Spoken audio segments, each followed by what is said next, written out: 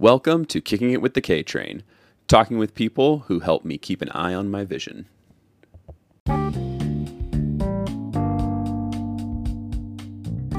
Hey everyone, my name is Kyle Kuhn. I'm a totally blind U.S. Paralympian, author, and speaker. I've been pretty fortunate to live a full and adventurous life. You could say that I have been pretty successful, but I definitely could not have done it without the help of some really incredible people.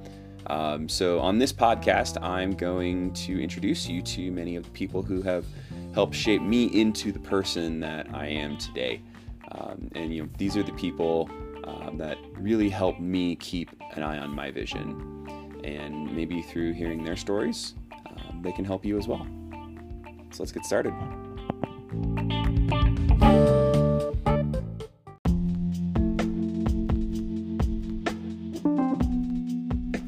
Huge shout out to my personal partners who help support my adventure athlete career. Massive thanks to Bubba Burger. You'll never bite a burger better than a Bubba. Straight from the freezer to either the grill or the stovetop, you guys. I've been eating Bubba's for over 20 years. I mean, that's the majority of my life, and hands down, this is the best burger out there. So go check out bubbafoods.com and check out the store locator to see where you can get your favorite variety of Bubba today.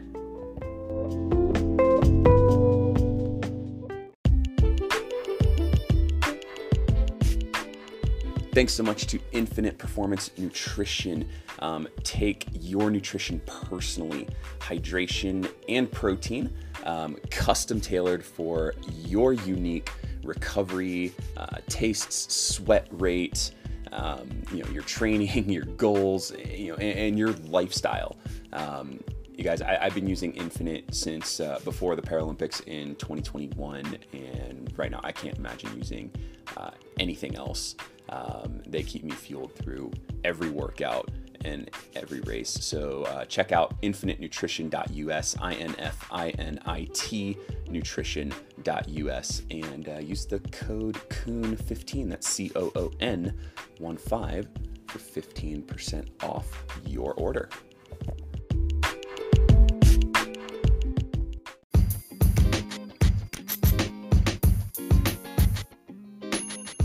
I am super excited to bring on Synergy Wetsuits as my 2024 swim partner.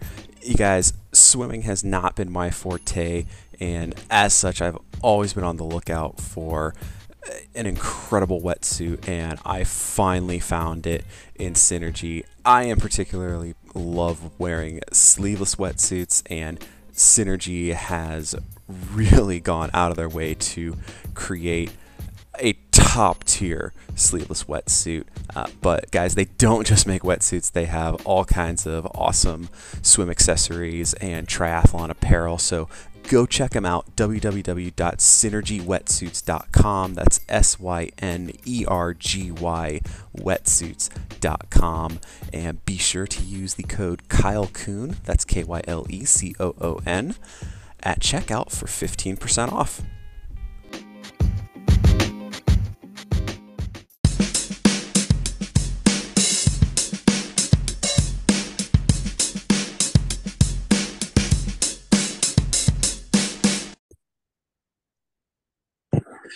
Hey everyone, welcome back to another episode of Kicking It with the KTrain, where I chat with people who have helped me keep an eye on my vision. I am very honored to welcome this next guest on the show. He is a man that really helped accelerate my understanding of what it means to be a professional triathlete, and I trusted this guy to guide me at what to date has been the biggest race I have ever competed in, which is the Paralympic Games. So I am really stoked and humbled to welcome Mr. Andy Potts to the show. Andy, welcome to the show, man. Thanks for coming on. Thanks for inviting me, Kyle. Happy to be here. Yeah, man. So let's go ahead and without further ado, let's dive in. Can you go ahead and tell us a little bit about, you know, when did you get into sport? And what was the arc of your sporting journey? Because you've had quite the lengthy career. Right. Yeah. I've been swimming since I was 5 years old. I'm 46, so 41 years of swimming. Um, I took swimming as far as I thought I could go with it, and I swam in college. I was a pretty good swimmer. I was on the national team for a bunch of years, and I went to the University of Michigan, swam there. Grew up in New Jersey, where I really kind of honed my swimming style and technique under the tutelage of a great coach. And yeah, been on the international racing scene now since 1993. How old are you, Kyle? I am going to be 32 in November. So you've been on the international racing scene since I was about maybe about a year and a half Almost old. two, yeah. Against uh, the some of the best athletes in the world, and it's been awesome. Yeah, man. So I know we've had discussions in the past about the Olympics are kind of that's a swimmer's dream. And you said you started swimming when you're 5 years old. When did you kind of think I want to go to the Olympic Games? And when did that transition from a I want to go to the games to kind of becoming a goal to wow, this could potentially actually happen?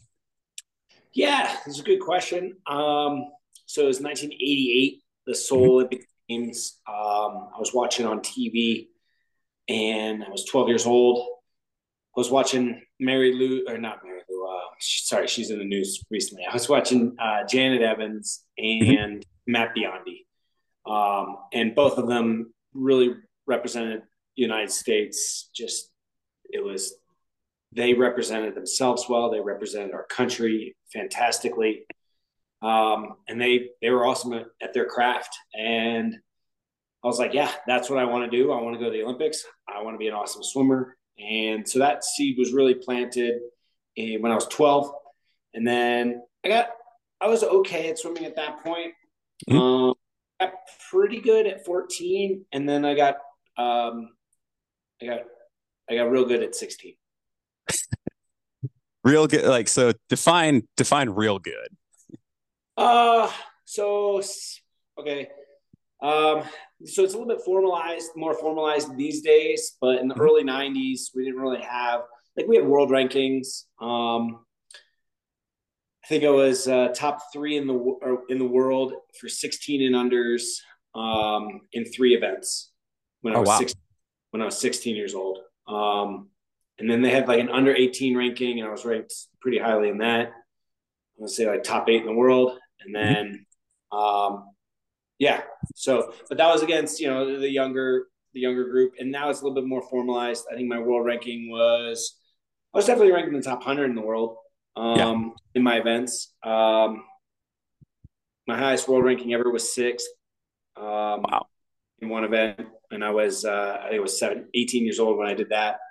Mhm. Um, yeah, so like when I was 16, I made the national junior team, and then I was in a World Cup when I was 17.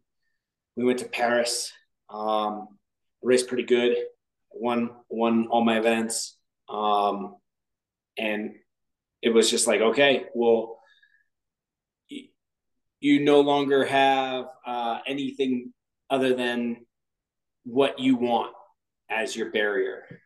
Yep. The physicality was there, the mentality was there, and it was just about setting goals and expectations, and then working towards them at that point. And so that's why I say 1993 for me was a real Gotcha. was a real year where I was just like, oh, okay, I can actually be pretty good at this sport. And then right around then, at the same time, I started looking at every aspect I could, Mhm. and that was kind of the the launching pad for self exploration Mhm.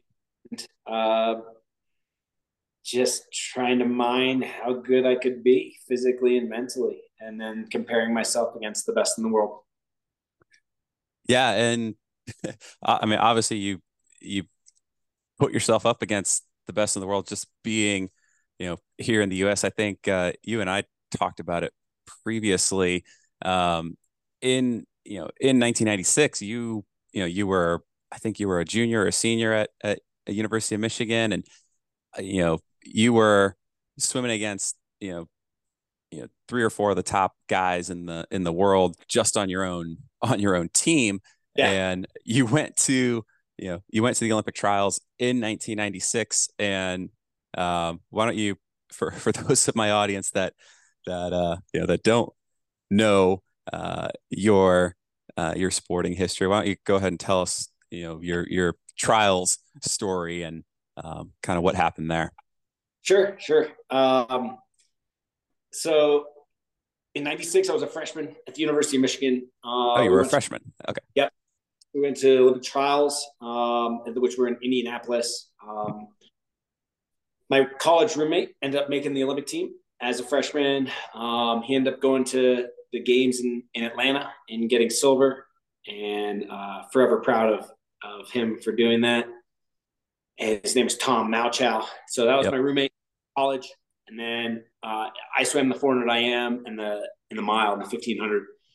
So at trials, I ended up getting fourth. We take top two in our country, Yep. and the guys I trained with, Tom Dolan, he ended up winning trials, and then Eric Namesnick ended up getting second at trials. They also went on to go to the games in Atlanta and go 1-2 there as well.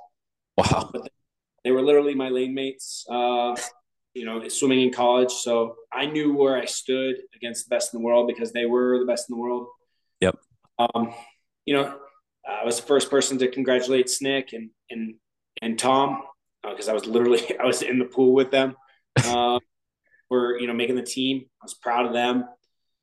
And I didn't. One of the early lessons that I learned was to not lie to myself.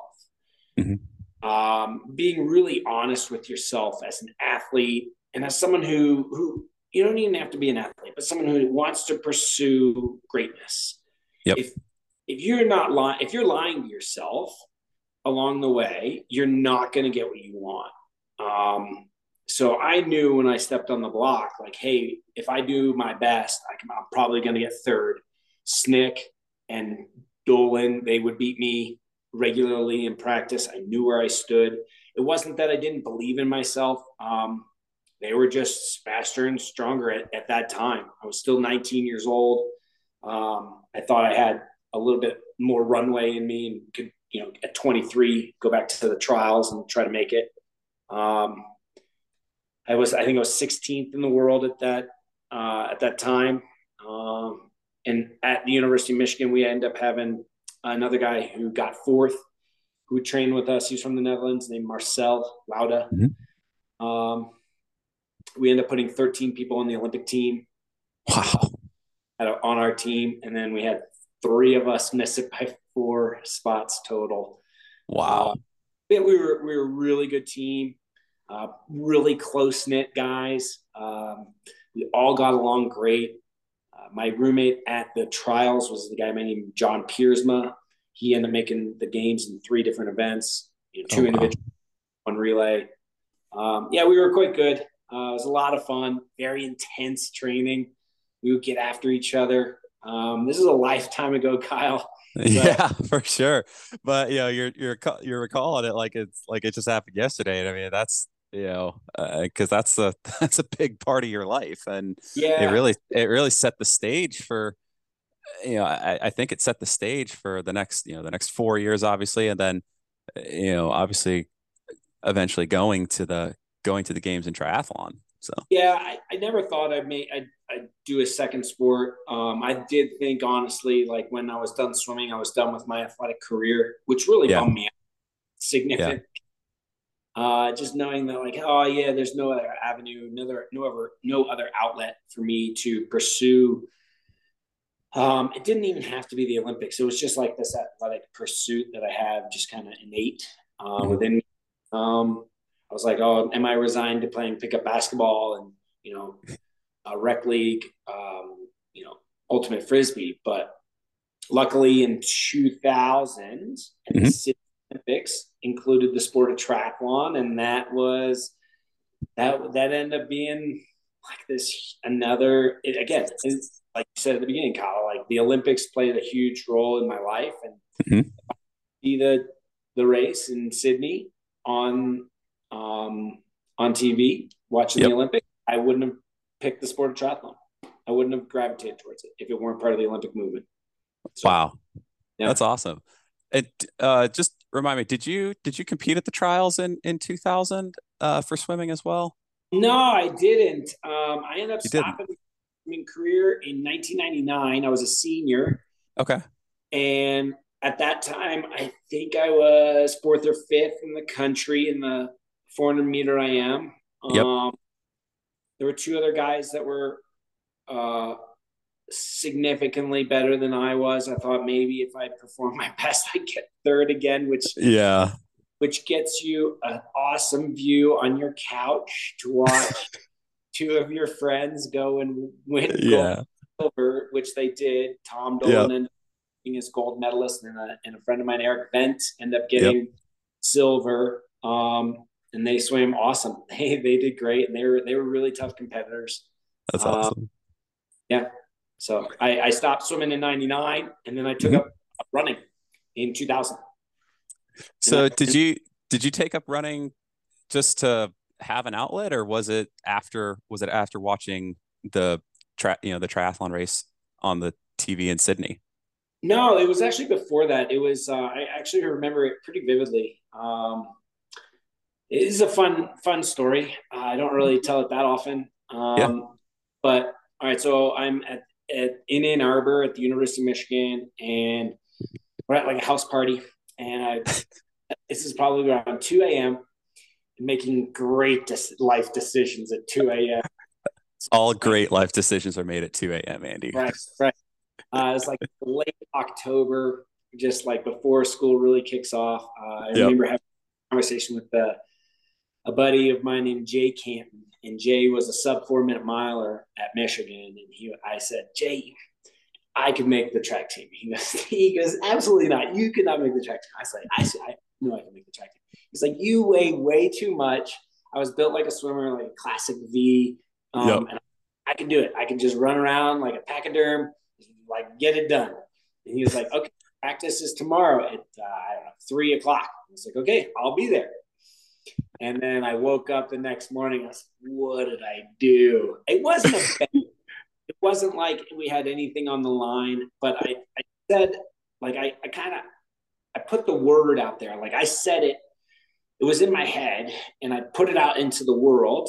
And I was like, okay, well, I can either just talk a game or I could show the game. And I showed up to practice, and I introduced myself to the head coach. His name was Ron Warhurst. Mhm. And I introduced myself, and I said, I'd love to try to make your team. And he goes, Andy, you're welcome to try to make the team. I know who you are. I know you're a great swimmer, but I don't need great swimmers on my track team. I need you to run.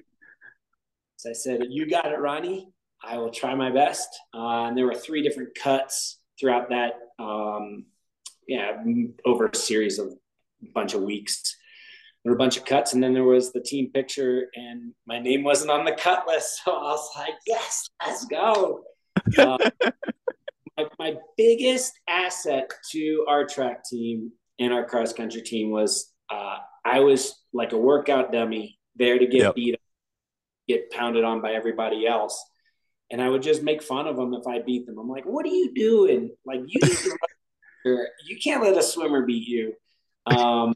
And just like really good camaraderie, really, really nice group of guys. And um, yeah, moments and times in my life I'll never forget. That's awesome. I don't think you'd ever told me that story. That's awesome.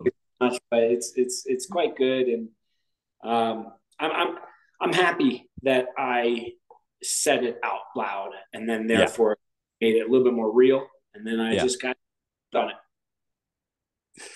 Wow. That's awesome, man. Yeah. So we're you make the track team, you run cross country and track, and getting as a workout dummy. I know how that feels because that's basically what I was in college as a wrestler.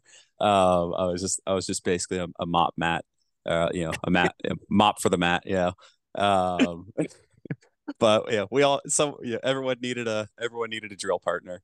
There you Um, go. but but you see triathlon on TV in Sydney. And when did you like when did you officially kind of say, I'm gonna go I'm gonna go for that, I'm gonna get into triathlon? And when did you do your first race? Yeah. All right. So Sydney 2000 was like August of 2000. Got to watch a lot of friends compete. That was awesome. Yep. Just watch really good friends race in the water. A couple of them actually on the track too. And so and they all perform admirably. I didn't know anybody in the sport of triathlon.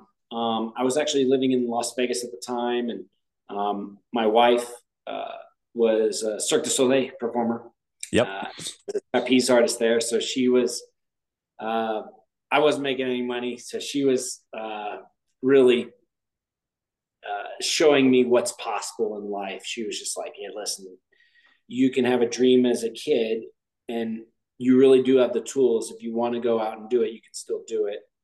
It took me a while to kind of re-believe in that space, in that place for myself after my swimming career. Hmm. Um, I didn't end up doing. I end up. I had a couple of jobs at that time. In 2000, and it took a long time. Like I was swimming and biking and running, but I didn't. I wasn't really. I had no formality to it, no coaching, no instruction.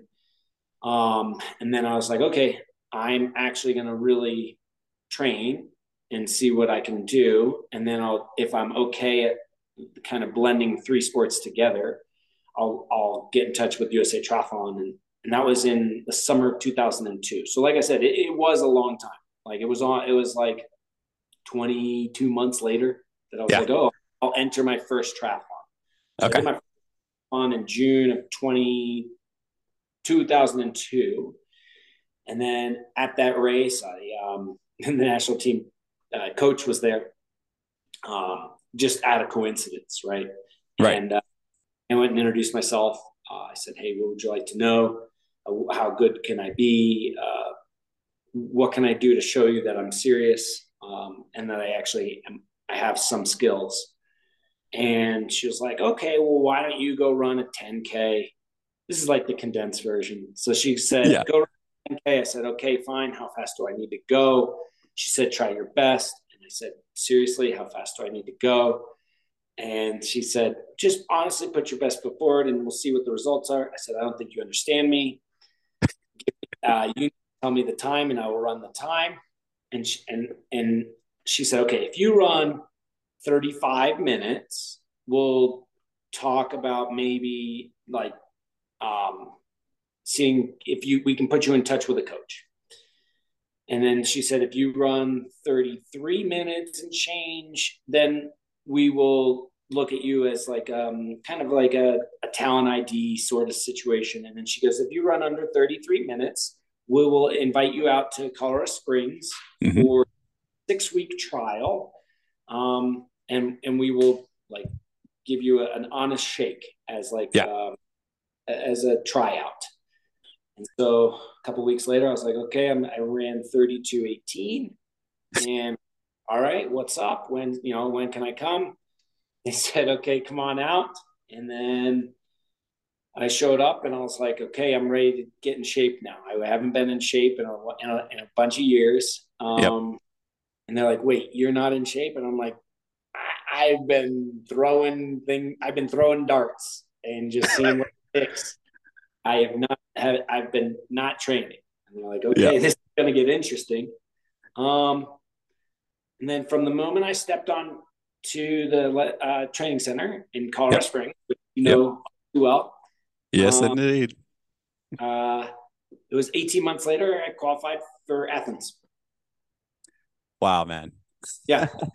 Wow. So what was the qualification process like back then? Because it's now it seems very complicated now. Was it did did you guys have it just a straight trials back then? So it's always been complicated. Yeah. I think probably in USA Triathlon's DNA. Yeah.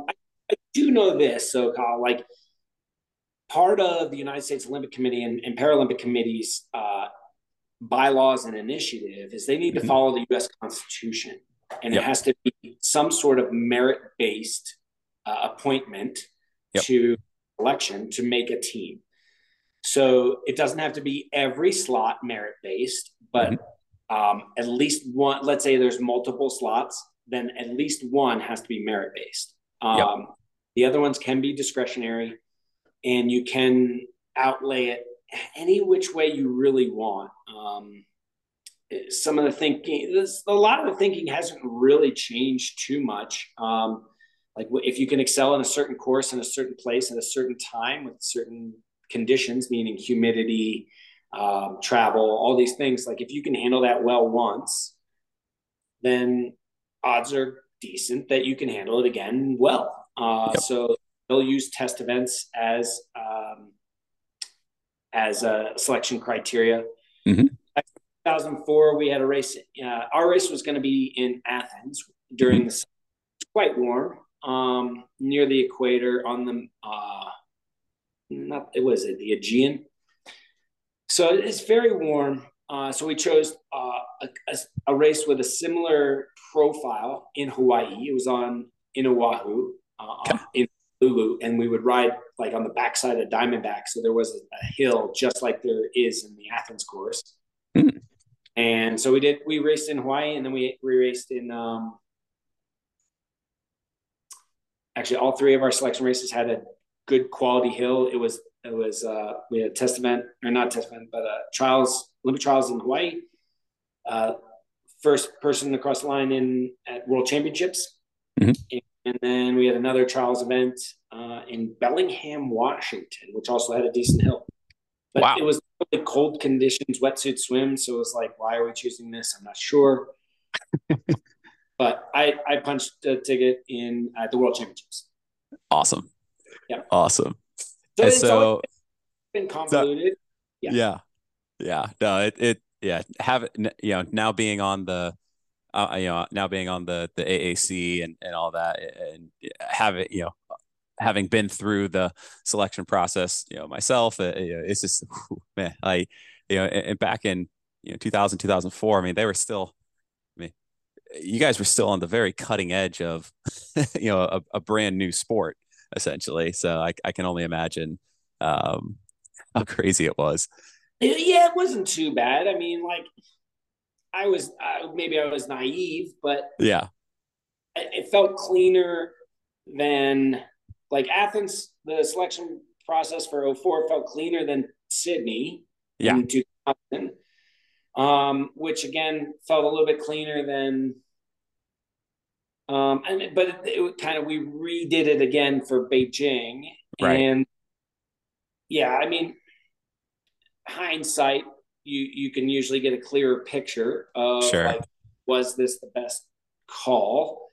Um, but just because our bylaws say um, the organization has to be directed towards a meritocracy, like some sort of Mhm. merit based, it doesn't mean that it's fair. Right. And the first lessons and first conversations we ever had on the bike, I think it was the first day we ever rode tandem. Yep.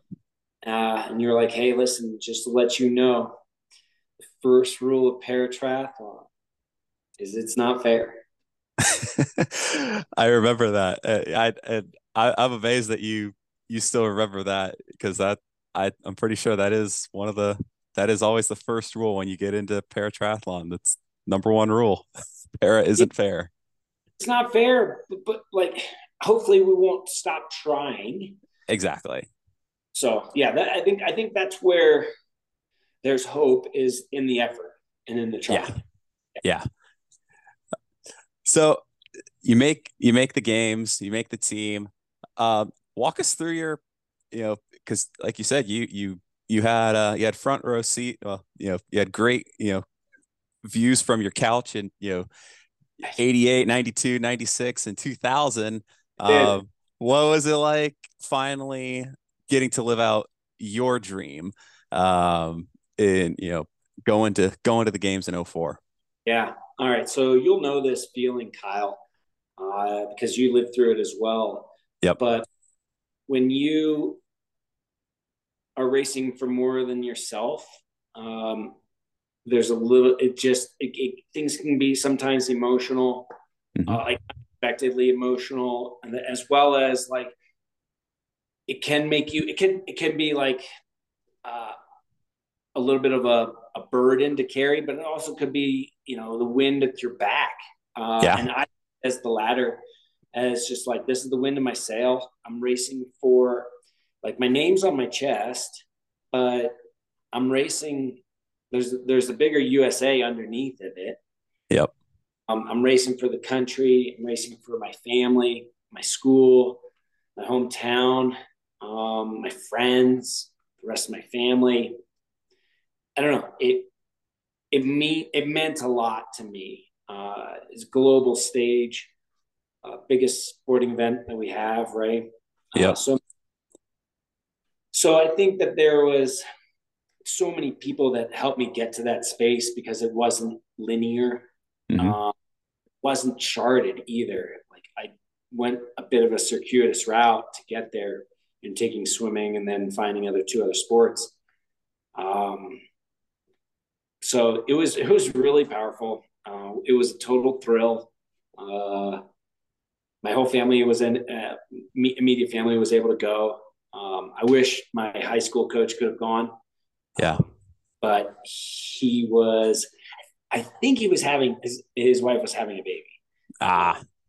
So pretty sure that's what it was. No, it was. And I had my best friend from high school. He was there. It was great, Yeah. Kyle. Yeah. Yeah. And if I remember correctly, I think you know, I think you did win the 1500 meter eventually, and it just happened you had to bike and run after it.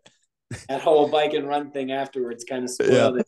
Yep. No, actually, no, that was a goal. That was a Yep. true goal of mine, to win the mile or the 1500 at the Olympics. Yep. And this was actually 4 years before open water swimming made its Olympic debut. So this is Ah. the that we had to open water swimming. I came out with a decent lead too, which Mhm. was awesome. My buddy, who I mentioned earlier, his name is Tommy.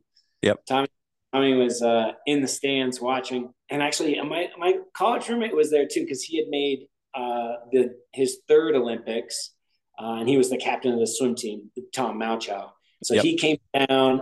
A friend of mine, Lindsay, another friend of mine, Mike. Corin was there. It was great. So I had a bunch of friends, a lot of family, and I come out of the water, run through transition, grab my bike. My buddy Tommy takes a picture of transition when it's empty, and I think we had 55 people on the start line, and there were 54 bikes racked, and mine was missing because I was out trying to saddle up and yeah, get on with the ride. So, but Ah. it was great, man. It was great. Love it. Love it, man. And yeah, so I mean, you had that's a truly special, experience. I think you got like 16th or 17th at that, at the actual with the final result. And then you kind of shifted gears a little bit post games. I think you started dabbling a little bit in I think 70.3 was starting to come into existence, and you eventually became world champion in at 70.3. And you started kind of making a shift toward you were kind of one foot in the Olympic racing scene still, and then one foot in the 70.3 and Ironman. Like, what take us through like just that next phase of your career between Athens and you missed out on Beijing, and then I don't know if you I can't remember if you told me that you were planning to try for London or not, but what was kind of that next arc of your career? Great memory, Kyle, or research. So A little I, bit of both. um, yeah, so 2004 in Athens, it happened really quick. Um, when you think about the steepness of the learning curve, I had no knowledge of cycling Yeah. other than, actually, hey, I got a fun story before we get into it. So as a kid, me and my buddy, his name is Aaron. I'd go over to his house, and Aaron and I would ride bikes. And this was in the 80s, early Yeah. 90s, probably in the 80s, late 80s. We'd go to his house, and he lived on this circle, and it was called Ross Stevenson Circle. Okay. And we would ride bikes around the circle, and we would create different, like we would go one way and then we'd go the other way, and then we'd add this little section with like trails and stuff, and we called it the Tour de Ross because of the Tour de, and Yeah. I would just ride bikes on it. It was great. And so we were interested in the Tour de France, but this is in the 80s, so we're seeing like coverage with Greg LeMond, Yep. uh, and like Greg really helped bring cycling to the U.S. in terms of making a more visible sport. And so we invented the Tour de Ross. So that was my foray into cycling, and I would ride my Gotcha. and stuff. But when I didn't like, because I didn't have a background in cycling, and I don't have a lot of time, riding at like at specific efforts and just for extended amount of time. The ramp up was very steep to get ready for Athens. I was a bit heavy, Hmm. but my power profile was good, but it was too spiky. Like it wasn't, Mm. and I'm better like physiologically as just like a metronome. Yeah. Um, but when I was younger, I was a little bit spikier. I was able to respond I was more dynamic, right? Okay. So, um, I remember it must have been October of 2004, maybe November. I was riding my bike, and I was like, you know what? I was thinking of retiring from triathlon. I was like, okay, cool. I got my Olympic dream come true. And now I'm just going to go get a job and figure some stuff out. Hmm. And I remember I was riding my bike just out and about in town. And I was like, maybe I should stick with this sport. I think I could be pretty good. And if I just have a little bit more experience and more knowledge, and what can you do with it? What can you build with that? Right. And so I had this like nice little discussion in my own head. And I had to talk with my wife at the time, and Lisa. She's still my wife, but at that time I Yeah. remember having a conversation with her, and she was like, let's try to figure it out. We're not making any money doing this thing, but maybe you can. Right. And it actually didn't even qualify for the national team until the year after I made it to the Olympics. If you can explain that one to me, Kyle, like, please. I'm still waiting for that one. We share that characteristic because I didn't make national team until after the games either. So Like, what's going on? Yeah, so that it makes it hard, right? Like yeah. it's certainly a challenge. Like there are benefits to being on the national team in terms of healthcare and in terms of a stipend. Oh yeah. That I was living. I had my own house, and we didn't have kids at the time, but Lisa still couldn't work because she's not from America. Right. She was waiting for clearance for a green card, and like it was crazy. Yeah. And so I think that resonates, right? Oh yeah. Very Yeah. much so. So I remember having this conversation where I was like, "Hey, let's give triathlon a real shake." And I mean, probably the first 3 years of my career, I basically had X amount of dollars. I would spend a bunch to go to a race and be like, if I don't get seventh, the career is over. Um, and I'd get fifth. Be like, great, now I can go to the next race. And it's like Yep. top three or bust. And it really was like, it was like get seventh, get fifth, get third, get top 10. These numbers were very, I knew them very well because I knew how much I was spending to go to these races. And it was like, it was touch and go for probably 3 years of like, if I had a bad performance, could I weather that storm? I could rather weather it one time, maybe, but not Mm-hmm. too low. So it's like there was some pressure there. Hey, it's either put up or close shop, and I think people can kind of see that I was all in. It was like I didn't have a plan B until the doors were going to be closed. I mean, I didn't have any more money to continue to the pursuit. But Right. luckily, I was able to put together some performances, and then in 2005, I started doing well, like world ranking wise and money wise. Yeah. Yeah. Yeah. Oh, dude. Yeah. No, it is funny. Like that's not too dissimilar from from my own career. It's like, you have to hit these performance, numbers, and that's it's the beauty and the curse of elite sport. But yeah, no, that's it's kind of what we live for.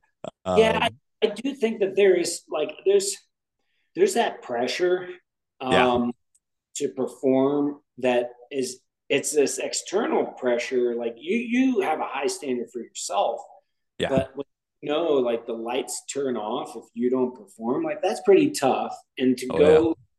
to go through it for a short phase is demanding, but to literally have everything be stipulated off of the immediacy of a singular performance. Yeah. Like you just want some flexibility, some wiggle room to call your own shots and to try to make your way forward. So to circle this all back around,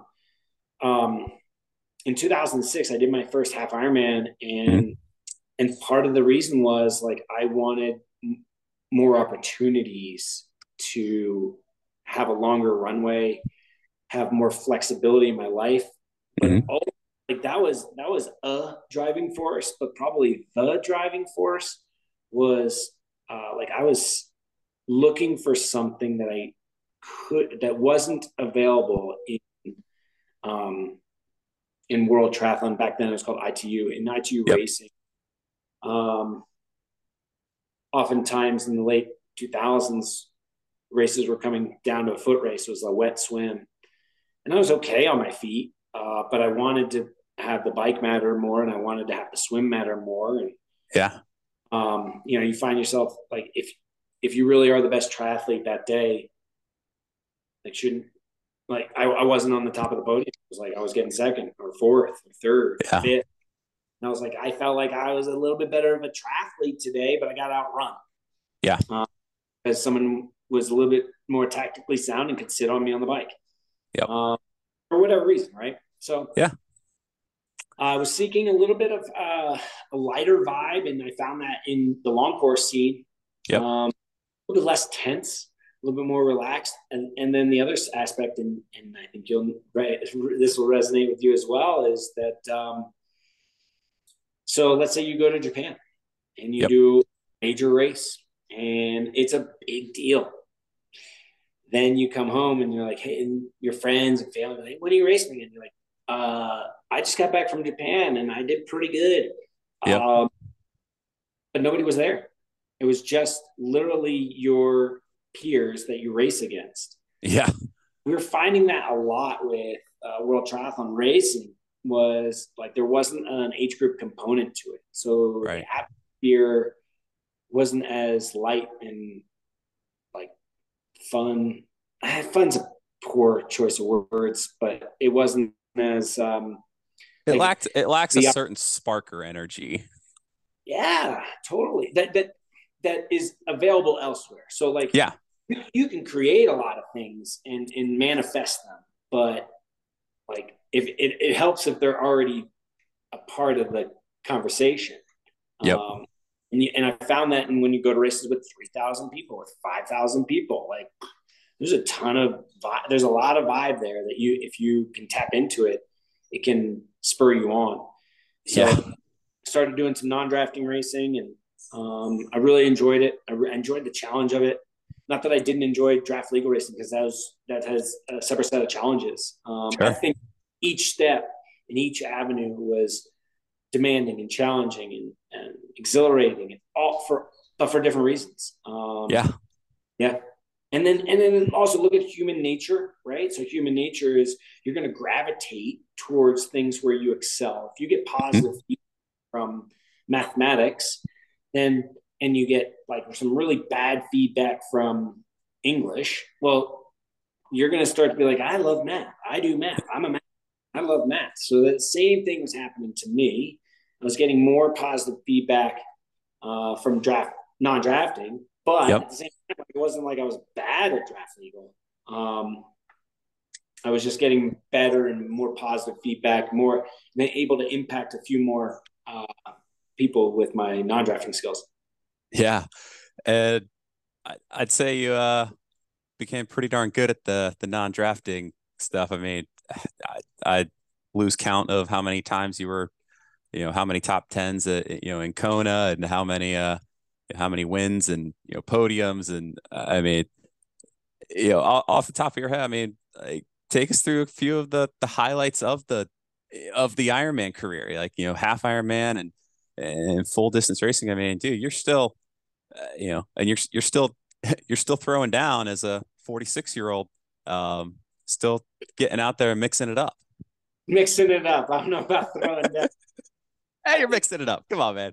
So what I do is I just make fun of people that I beat. I'm like, why are you letting me beat you, man? Like, come on, dude. Like, let's go. Yep. And they'll, yeah. So like now it's a full circle here, Kyle. Like you go back to college when I was Yep. making go for letting a swimmer beat him. Now it's an old guy beating him. Yep. But yeah, it's a couple. Yeah, really happy with where my choices have taken me through this sport, through life, and around the globe. The fact that I had kids early, traveling with them, sharing with Mhm. them. Just some of my best memories is like crossing the finish line. Back in the day, you used to be able to take you could finish with your family members. Yeah. No longer a part of the scene. If you do it, you'll get disqualified now. But back in the day, like I remember doing a race, and I could, yeah, strong memory. We don't need to go down that road, but I remember Austin, my son. I Yep. grabbed him, my wife at a race, and put him on my shoulders, and we crossed Oh, together. I was able to walk it in, so that was fun. that's And awesome. like finishing with my family there, like I remember, like my kids have medaled me.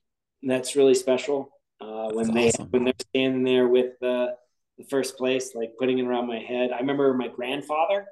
Hmm. He Before he passed away, he was able to meet me at the finish line in Ironman Lake Placid. Oh, wow. He was holding the banner and he shook my hand and said, "Congratulations, grandson." That was pretty cool. It's moments like that probably are the stickiest and most memorable. The moments that like you like when you win races, it feels awesome.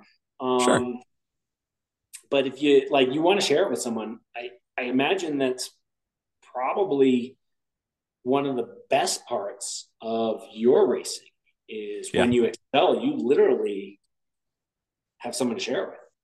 Yeah. No, it really is. And that kind of segues into, we can go ahead and I've told, the story from my perspective of how we met, in other, podcast episodes and interviews and stuff. But why don't you kind of let's delve into that area. Like first and foremost, did you have any experience with paratriathlon, or what was your exposure to paratriathlon before you started dragging my sorry butt around on the back of the tandem and on runs and stuff? So all right. So you reached out via email during the pandemic. I did. I think that time. Okay, so in real estate, was it location, location, location?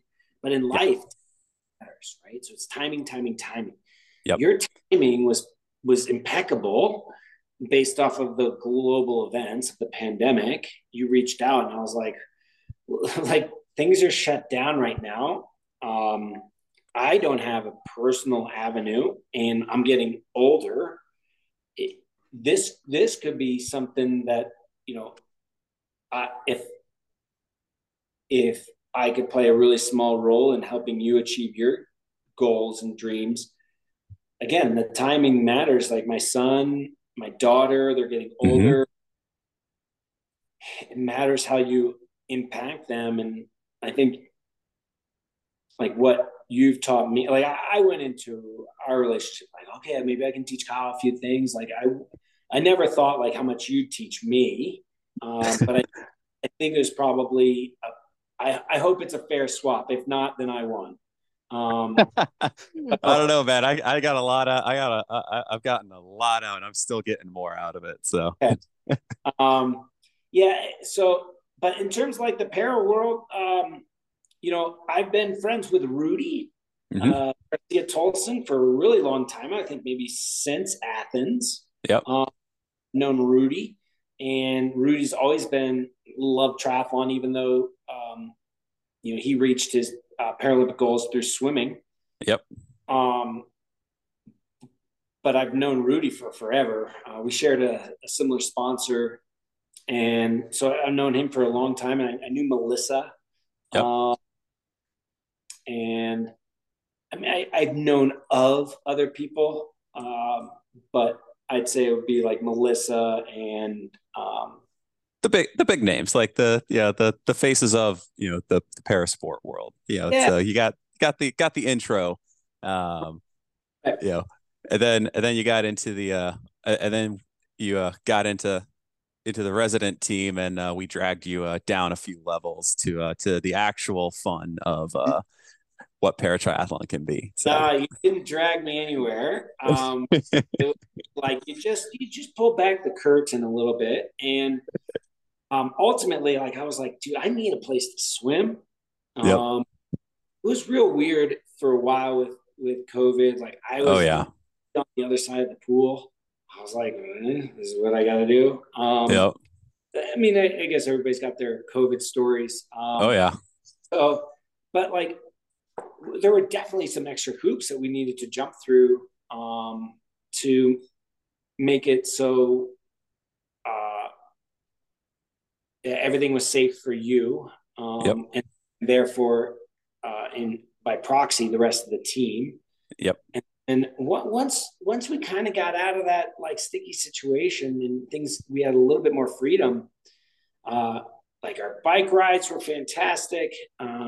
Our first race together, we actually didn't train a ton before Harvest Moon. No, Was it last it was call, last call triathlon up in Loveland? yeah. So last call triathlon, it was just it was a non-drafting sprint. We hadn't done a ton of training before we did that race. No, I think we did like two or three rides and maybe like one or two runs. Yeah, I and don't think we had swum together at all. so that was probably like one of the best intros to the sport. So we all start as one in one Yep. wave. So it was you and Melissa and Haley and is I think Kendall there? Kendall. Yeah, Kendall was there. Kendall was there. And was it just the four of us? I think it was just us. Yeah. Okay, so we get after it and we start, and you just hit it. You go to the gas, and I'm like, okay, boy's a gamer. Boy wants to throw down. That's just sweet. I'm game. I'm on. So we were swimming. Uh, Got off hot, right? He came off hot, and I was like, oh, this is awesome. Like this is a ton of fun. And um, and then we get to the first buoy. And I die. No, there's contact, right? There's contact Yeah, for you on so what am I'm swimming on your left. correct. Yep. Yeah, I'm swimming on your left, and there's contact on your right and my left. Yep. And it's like, listen, Haley, Kendall's gone. And there's like contact at the buoy, and then Haley gets on your feet. You get on Melissa's feet. Melissa slowly pulls away. We pass both of them exiting. Um, I think we actually caught Kendall on the exit too, or I think maybe so. in T1. Anyway, Something like that. and then we were just hammering on a side. Like you don't even probably know this, but we were on a sidewalk for like half the race on the I did not know that. well, I would say like a quarter of the race. So like you kind of you're on this. It was a closed road, but they had to make it so there's no overlapping. They had to push us onto a sidewalk. Right. So we're riding, we're flying because the the the tandem we were riding your Chinook at that Yep. time, and like when it gets up to speed, like we've got mass and Oh we've yeah. got so like we start mowing people down. Anyone that's in front of us, we mow them down, and then we just start catching people that were lapping because it was 2 lap Yep. ride. And then no, I felt like you were in great shape, man. We had a ton of fun. It was That was a great. blast. Yeah, I that think was a blast. I think you won the. I think we were first cross line. We were. Yeah, I think we were first across the line because we did we were able to because Yeah. we started first we did like by chip time I think we just missed out on top 10, and that was just because Oh, not really? the I You're think higher yeah on. I think a chip we were either like we were either top 10 or just outside of top 10 on like chip time, but in like actual real time, yeah, we crossed the line first, which was kind of fun. That was That's kind of fun. kind of fun. That's totally fun. Yeah, yeah. Oh man. But yeah, no, it's crazy because I think we did a lot of training. We did a lot of training together, but we only raced what 4 times together because we raced last call, then we did that race in Sarasota, Yep. um, where dude, we just, I mean, we threw down because we weren't sure if we were going to get to race at all that Yep. year because World Triathlon hadn't yet said if there was going to be racing before the games. Yep. Um, and so that race in particular was like super high pressure because it was going to be a discretionary USA Triathlon selection race.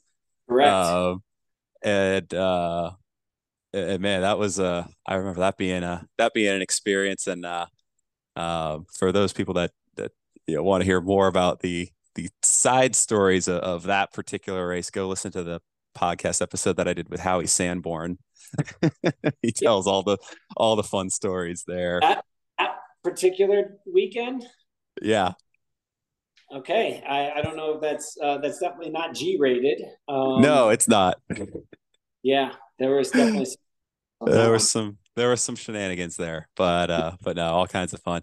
But then I mean, we fast forward to let's go ahead and fast forward to Pleasant Prairie, Yep. um, because I still say that is probably the deepest I have ever gone on a race, in a race, and you had obviously a front row seat to um, my essentially my blackout halfway through the run, halfway through the run. Um, so like what like when we were racing in Pleasant Prairie, I mean obviously it was brutally hard swim, at least for me. But you were a absolute hoss dragging us up to get back in contact with Greg and Brad on the bike, um, and then like why don't you go ahead and take up the story from there because to be quite honest, I don't really remember much of the run. Okay. So Yeah. So like I mean the swim, there was definite chop and wind. Um and then the gap just opened up immediately between you and Brad, and it was just like, okay, well, we're gonna weather this storm. We get down, we get out of the water. I'm guessing like 155, 2 minutes Yeah. down. Yeah. It was definitely considerable. And there was real struggle coming like after the last turn on the swim to get you to stand up. Yeah. Probably had like 250 meters into a headwind, and it was just slow going. Yeah. It was slow for everybody, but it was tough. Like, cause I mean, I know the rules. I wanted to stamp on the gas and just be like, we're going. Yeah. But like, this was the opportunity for you to qualify for Tokyo, and the last thing I wanted to do is disqualify you. Right. So uh, like I'm watching, like I'm surveying the scene. I'm like, okay, you know what? Honestly, we can ride into them. We get on the bike, and the way that the bike rode, it was like the power was great. Our aerodynamics were excellent. We had full cooperation, and it was probably a bit rich of a pace for you that played its reared its head on the run. Yeah. When we stand up after the bike, we literally came in together. Yep. In transition, Greg and Brad were a little quicker in T2. We come out, and you fully level a trash can, and that trash can took a beating from every pair athlete that. It did. So you They leveled kept putting it back. They kept I putting it know. back. Move it over to the other side. Anyway, get on the trail, and I think it's really important to clarify your goals and like what you want, Yeah. and how you want to execute your race plan. So, like we were trying to not overrun the first mile, and Yep. because coming out on the gap, we didn't want to close the gap immediately at mile one, because honestly, 9 seconds, 16 seconds quicker, which was about the gap. Yep. Uh, if you're spending that energy that early on the 5K, sometimes it'll bite you, sometimes it's what you need. But it was like, okay, there's more patience involved, and we were patient, and we ended up catching Greg and Brad at the halfway mark. We caught them like 2.5K. We go into a turn, and we take the lead. And then we end up putting like 20 seconds on them, and we're like, okay, they're fading. And then we go through an 8, and you're like, water. You ask for water. We go through an 8 station. You're like, I need Gatorade. And we get Gatorade. The next one, then it was just like, and I grab an extra water, and I'm dousing you with water. And it wasn't even that hot out. Was it hot? Yeah. I don't think it was. It was just windy. Windy, right? It was warm but windy. Yeah. So like, it wasn't like you're running in a trash bag like that. But like, Wisconsin can be super humid. But the wind had a cooling effect. But I was like trying to keep you cool. I think we got the lead at mile 2, Yep. and mile to go. Okay, and Greg and Brad start closing the gap. They end up passing at like 2.3. So a little over half mile to go. It's like, okay, stay in contact, because I know your kick, right? Oh yeah. And if for anyone who doesn't know, Kyle's got a fantastic finish and great kick.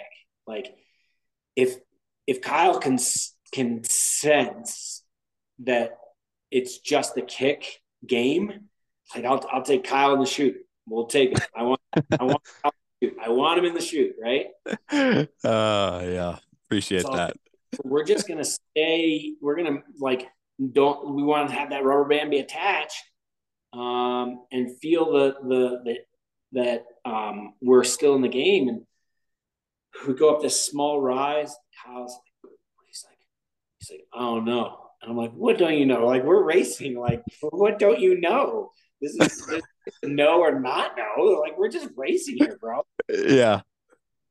And like, then you just start slowing down. There were no real words. It was like slowing down. I was like, come on, Kyle. And then like we like change something. We changed something. I'm begging. Like, please just put one foot in front of the other. You got to Yeah. forward. Can you just move forward? Because Ben and Aaron were closing. were behind us. And I didn't I like, I mean, there was a decent enough gap, but I was like, we don't want to get caught. Yeah. Um, and then it stopped being about trying to win. And then it became about not getting caught. And about like a minute later, it became about, dude, let's just like, can we finish?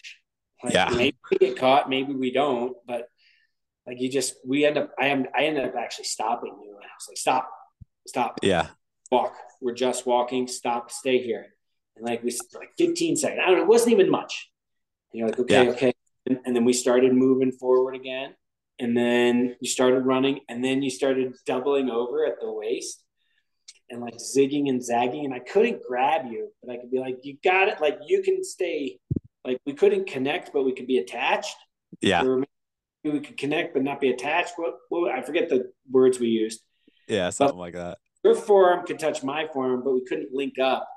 So I'm like, you gotta stay attached. Come on, please. Come on, Kyle, come on.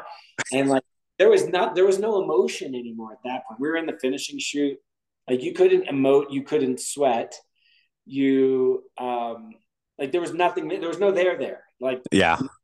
the eyes were open, no one was home. Yeah. We get to the line, and then you fall down. That's kind of how it played out. Yeah. Yeah. I mean, dude, I'm like, I tell people this all the time, and I'm like, look, I literally have no memory from the time that Greg and Brad passed us to, I think the first memory I have is I think I remember throwing up in that trash can at the at the end of the race, and I think that was like 5 or 10 minutes Yeah. after the race was over or something like that. So, yeah, I had no idea that I was that bad. Yeah, but no, it was wild. But somehow we held off Ben and Yeah. Aaron, and wow. Yeah. You held off Ben and Aaron. You were champ. Oh man. But what was it? It was less than a week later that we got the official call that we were going to the games. And so like what were your feelings about when we got that call, and you know you were now, you know, you were going to the Paralympics as a guide, you know, 17 years after you'd gone to the Olympics. Like what was going through your head, and what was your Paralympic Games experience? Yeah. So when I remember where I was when you called me that you're in the spot, and I don't think it was for sure that the U.S. was taking two in men's VI. We were Um, we were definitely taking at least two, because Brad, Aaron, and I were all ranked like six. I think I was ranked like sixth, Brad was seventh, and Aaron was eighth or something like that. And so like we were all in, like, so we had two spots. It was just a matter of, was it going to be Brad and me, or Brad and Aaron, or Aaron and me? So like we didn't know for sure. yeah. So I remember where I was. I mean, you played a joke on me, and like I was like, that's cool. Let's go break the Ironman VI record. And Yeah. I think that was my response. But Yeah. so I was really proud, proud of you and proud of your efforts. I think that like when you think of peak performance, some people like it's just part of their DNA, and some people find their way into it. I think that you like once you committed to doing triathlon, I feel like there are different aspects to your game that you are willing to explore. So that was um, that was was what was rewarded on when you heard, and Yeah. I was proud of you. I was like, that's fantastic. Yep. Yeah, and like for me, it wasn't about me at all. I was just really proud of you. Oh, thanks, man. Yeah.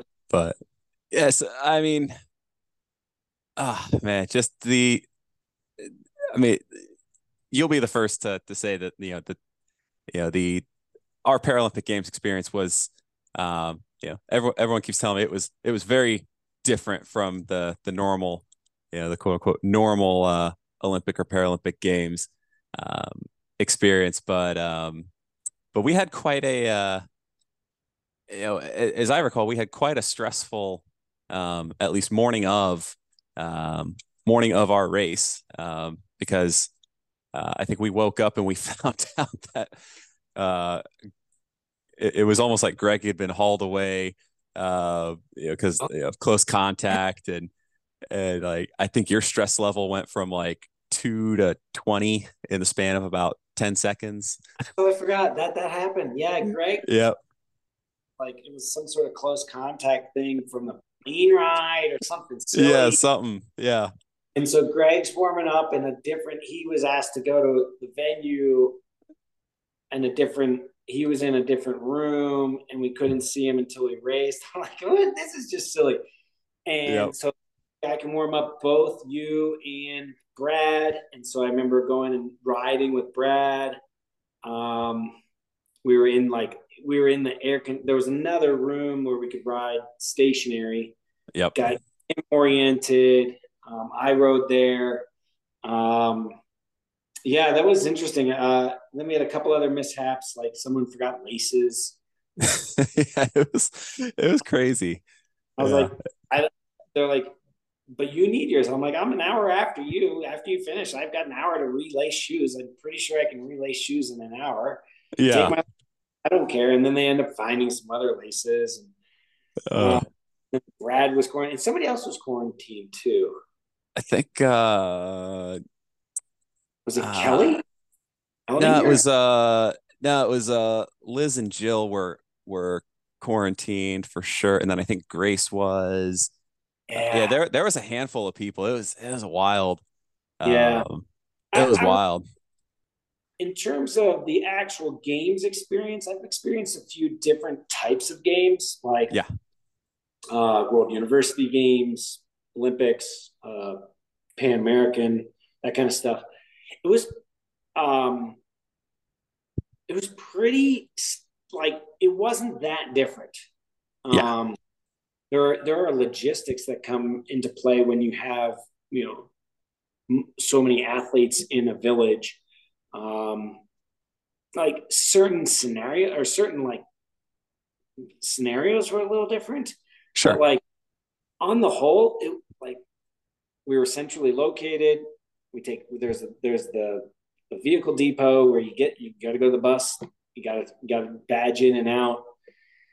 You got the cafeteria. Everybody's walking everywhere in the village. Um, and then it does become about the team. Like Yeah, you end up hanging out a lot with your suite mates. yep, Um, then you end up hanging out a lot with just like because you end up sharing the same schedule with the guys and gals. And that's who you are closest with anyway. And yep, um, in that regard, no different. No yeah, different. I'd say the biggest difference was like the fact that your family couldn't yeah, physically be there. yeah, In one regard, that's like that definitely stinks, right? yeah, But in another regard, like I can tell you when your family's there, it's stressful. Like they yeah, want you tickets, and you're like, I like literally, I have a badge. Like I can't get you. I don't know how to get tickets. yeah, I'm not the ticket man. But like you're still in charge of getting the tickets, and you're still worried about like, are they safe in their hotel? Are they taken care of, and all these things? And yeah, are they eating right? Is everything right. taken? So, um, so that aspect of it was you didn't have to worry about it, but at the same time, it's like I would take that worry and that stress to have them there, which is beyond special. So I Yeah, hope that opportunity next year, Kyle. Yeah. Next year, Paris. Countdown. Paris in, what is it? It's October. We've got Yep. 8 months. We'll know for sure. We'll know for certain who's on the team in yeah, about 7 or 8 months, end of June, beginning of July. It's just we'll know for sure. And then I'd love for your the parents, sisters, to get a chance to watch you race. It's yeah, it'd be pretty yeah, awesome. like what they've done for you, and Yep. this is probably one of the most. It's probably one of the best gifts you could ever give someone is the gift of pride, and Yep. yeah. That's awesome, man. Oh So man, so we've covered a lot, but I want to before we sign out here, I do want to kind of let people kind of know like what's going on with you now, like what are you up to like right now, and then what's coming up, because I know you're still racing a little bit, but you got a lot of other cool and exciting things going on as well. yeah, it's like you said, what's going on now? I said a lot, but then again, right? So like, Yep. yeah, maybe it's a lot, maybe it's nothing. I don't know. Um, I I raced a few times this year. I'd love to race again. I think Yeah. racing again is fun. I am getting older. I'll be 47 this year. I've been racing for a long time. Like we started off with, like since Yep. 1993, I've been traveling internationally. Yep. It's been amazing. I'm not like I do think that if you say and start talking about retirement, like it's gonna happen, right? Yeah. Yeah. People were asking me in my late 30s, when are you gonna retire? What are you talking about? Like never, right? So it was just never a point. Like I remember, like 35 years old, like when you retire, I was like 7 more years. At Yep. 38 old, they went 7 more years. At 42 years old, when you retire, 7 more years. Like that's like my stock answer, 7 more Yeah. years. Yeah. But I definitely have more races behind me than I have ahead of me professionally. Sure. Um, I probably won't, even as an amateur, do as many races as I've done as a pro. But I don't. I would love to race again.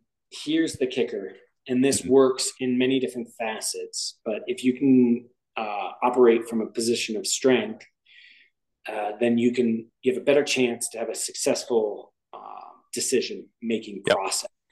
Yep. So I need to get in better shape than I'm in right now. I want to be able to, I want to be healthy and riding at, power that's necessary, run speeds that are necessary, and swim velocity that's necessary to compete with um, who I still consider my peers. They're just half my age now.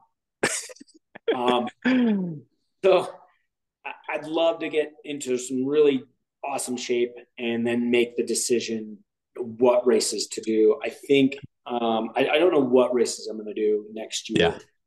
I just know that um, I'm going to race again. Yep. I think it's going to be an Ironman or three. Okay. Uh, we'll see. Yeah.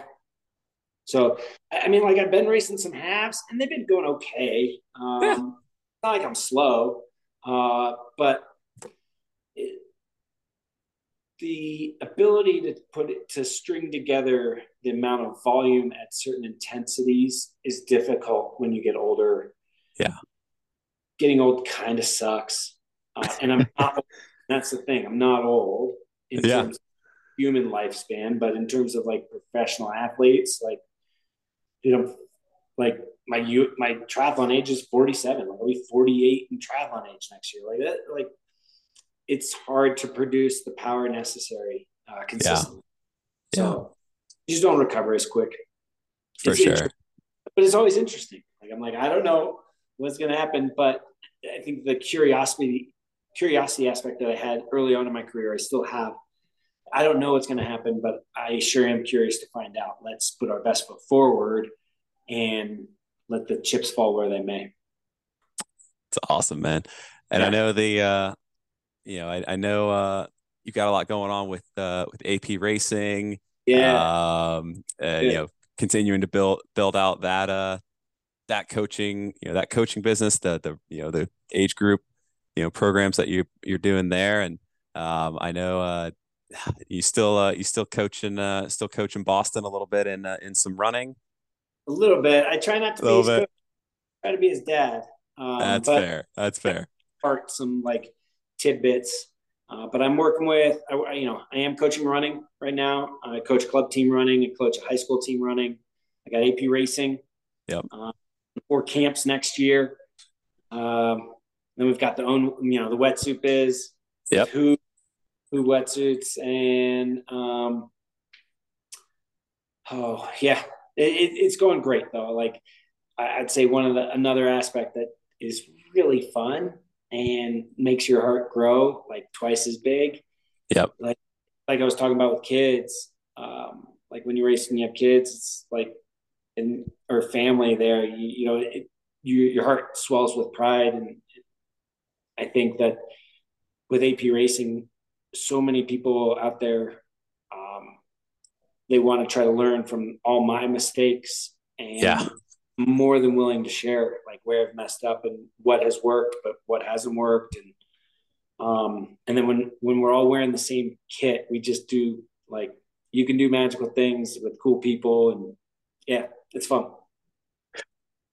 I think that's how our relationship got started, man. Was just we wanted to do cool stuff with cool people. And you know, from my perspective, when I reached out to you, it was a shot in the dark. I was just like, man, it'd be really cool to get to, just ride a bike one time with this legend in US triathlon circles.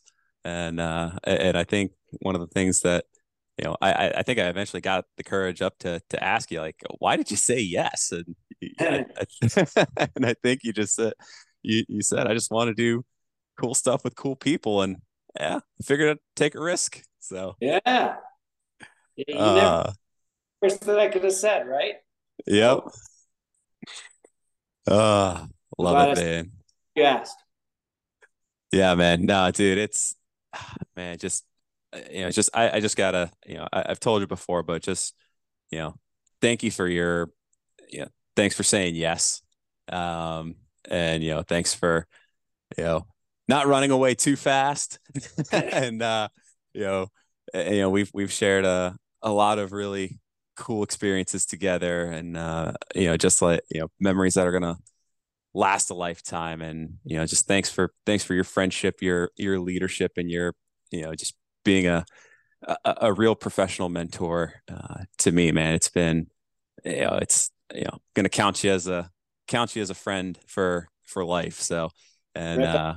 I Yeah. believe there's still video evidence of it out there, said that you're gonna do whatever race I want to do. I can call you up. So I'm still keeping that in my back pocket. So stay in shape, buddy. Oh geez. Oh, geez. Yeah. You may be in better shape. It's sooner than I will. But yeah. No, thanks a lot, Kyle. I wish Absolutely, Andy. you and Zach, fast fortunes, man. Keep kicking ass.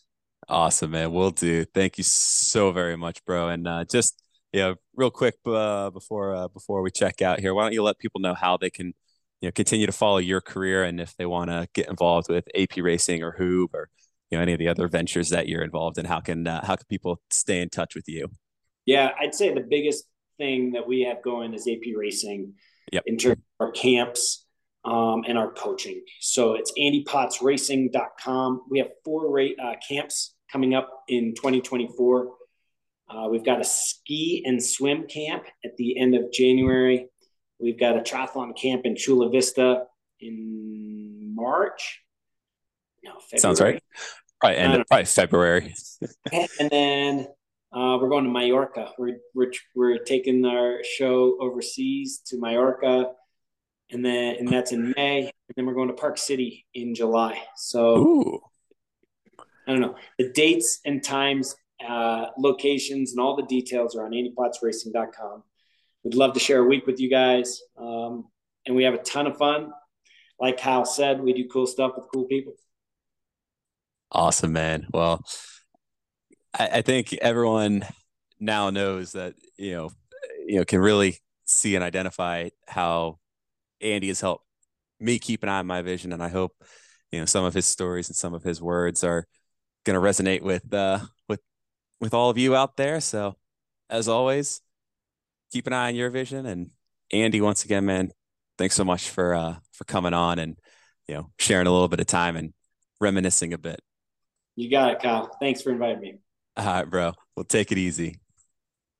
Later.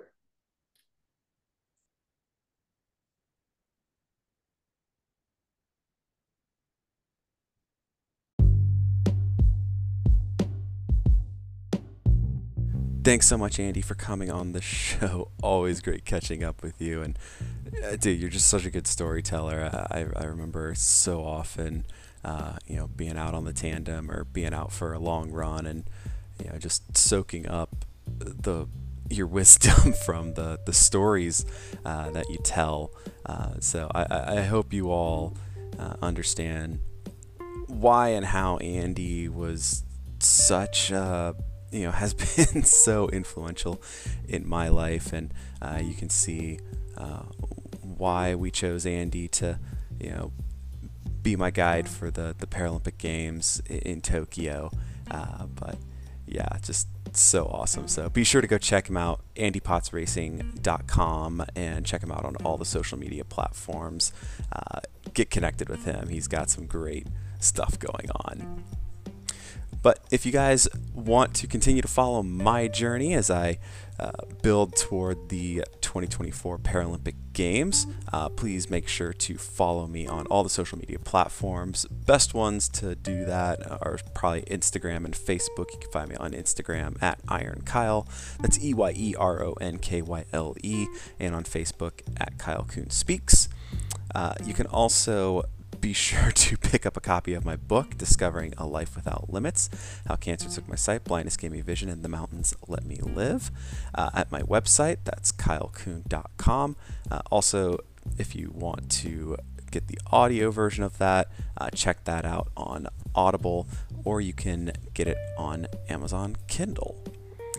And you guys, as we are getting to crunch time for the Paralympic Games, those are coming up at the end of August, beginning of September 2024. If you would like to help support me and my journey to getting to the Paralympic Games, please visit usatriathlon.org/Kyle Kuhn, and you can make a tax-deductible donation, and all of that money goes directly to helping me and my guide, Zach Goodman, to make it to the Paralympic Games, and it supports our journey. So please check out usatriathlon.org/Kyle Kuhn. Thanks so much, you guys. And as always, keep an eye on your vision.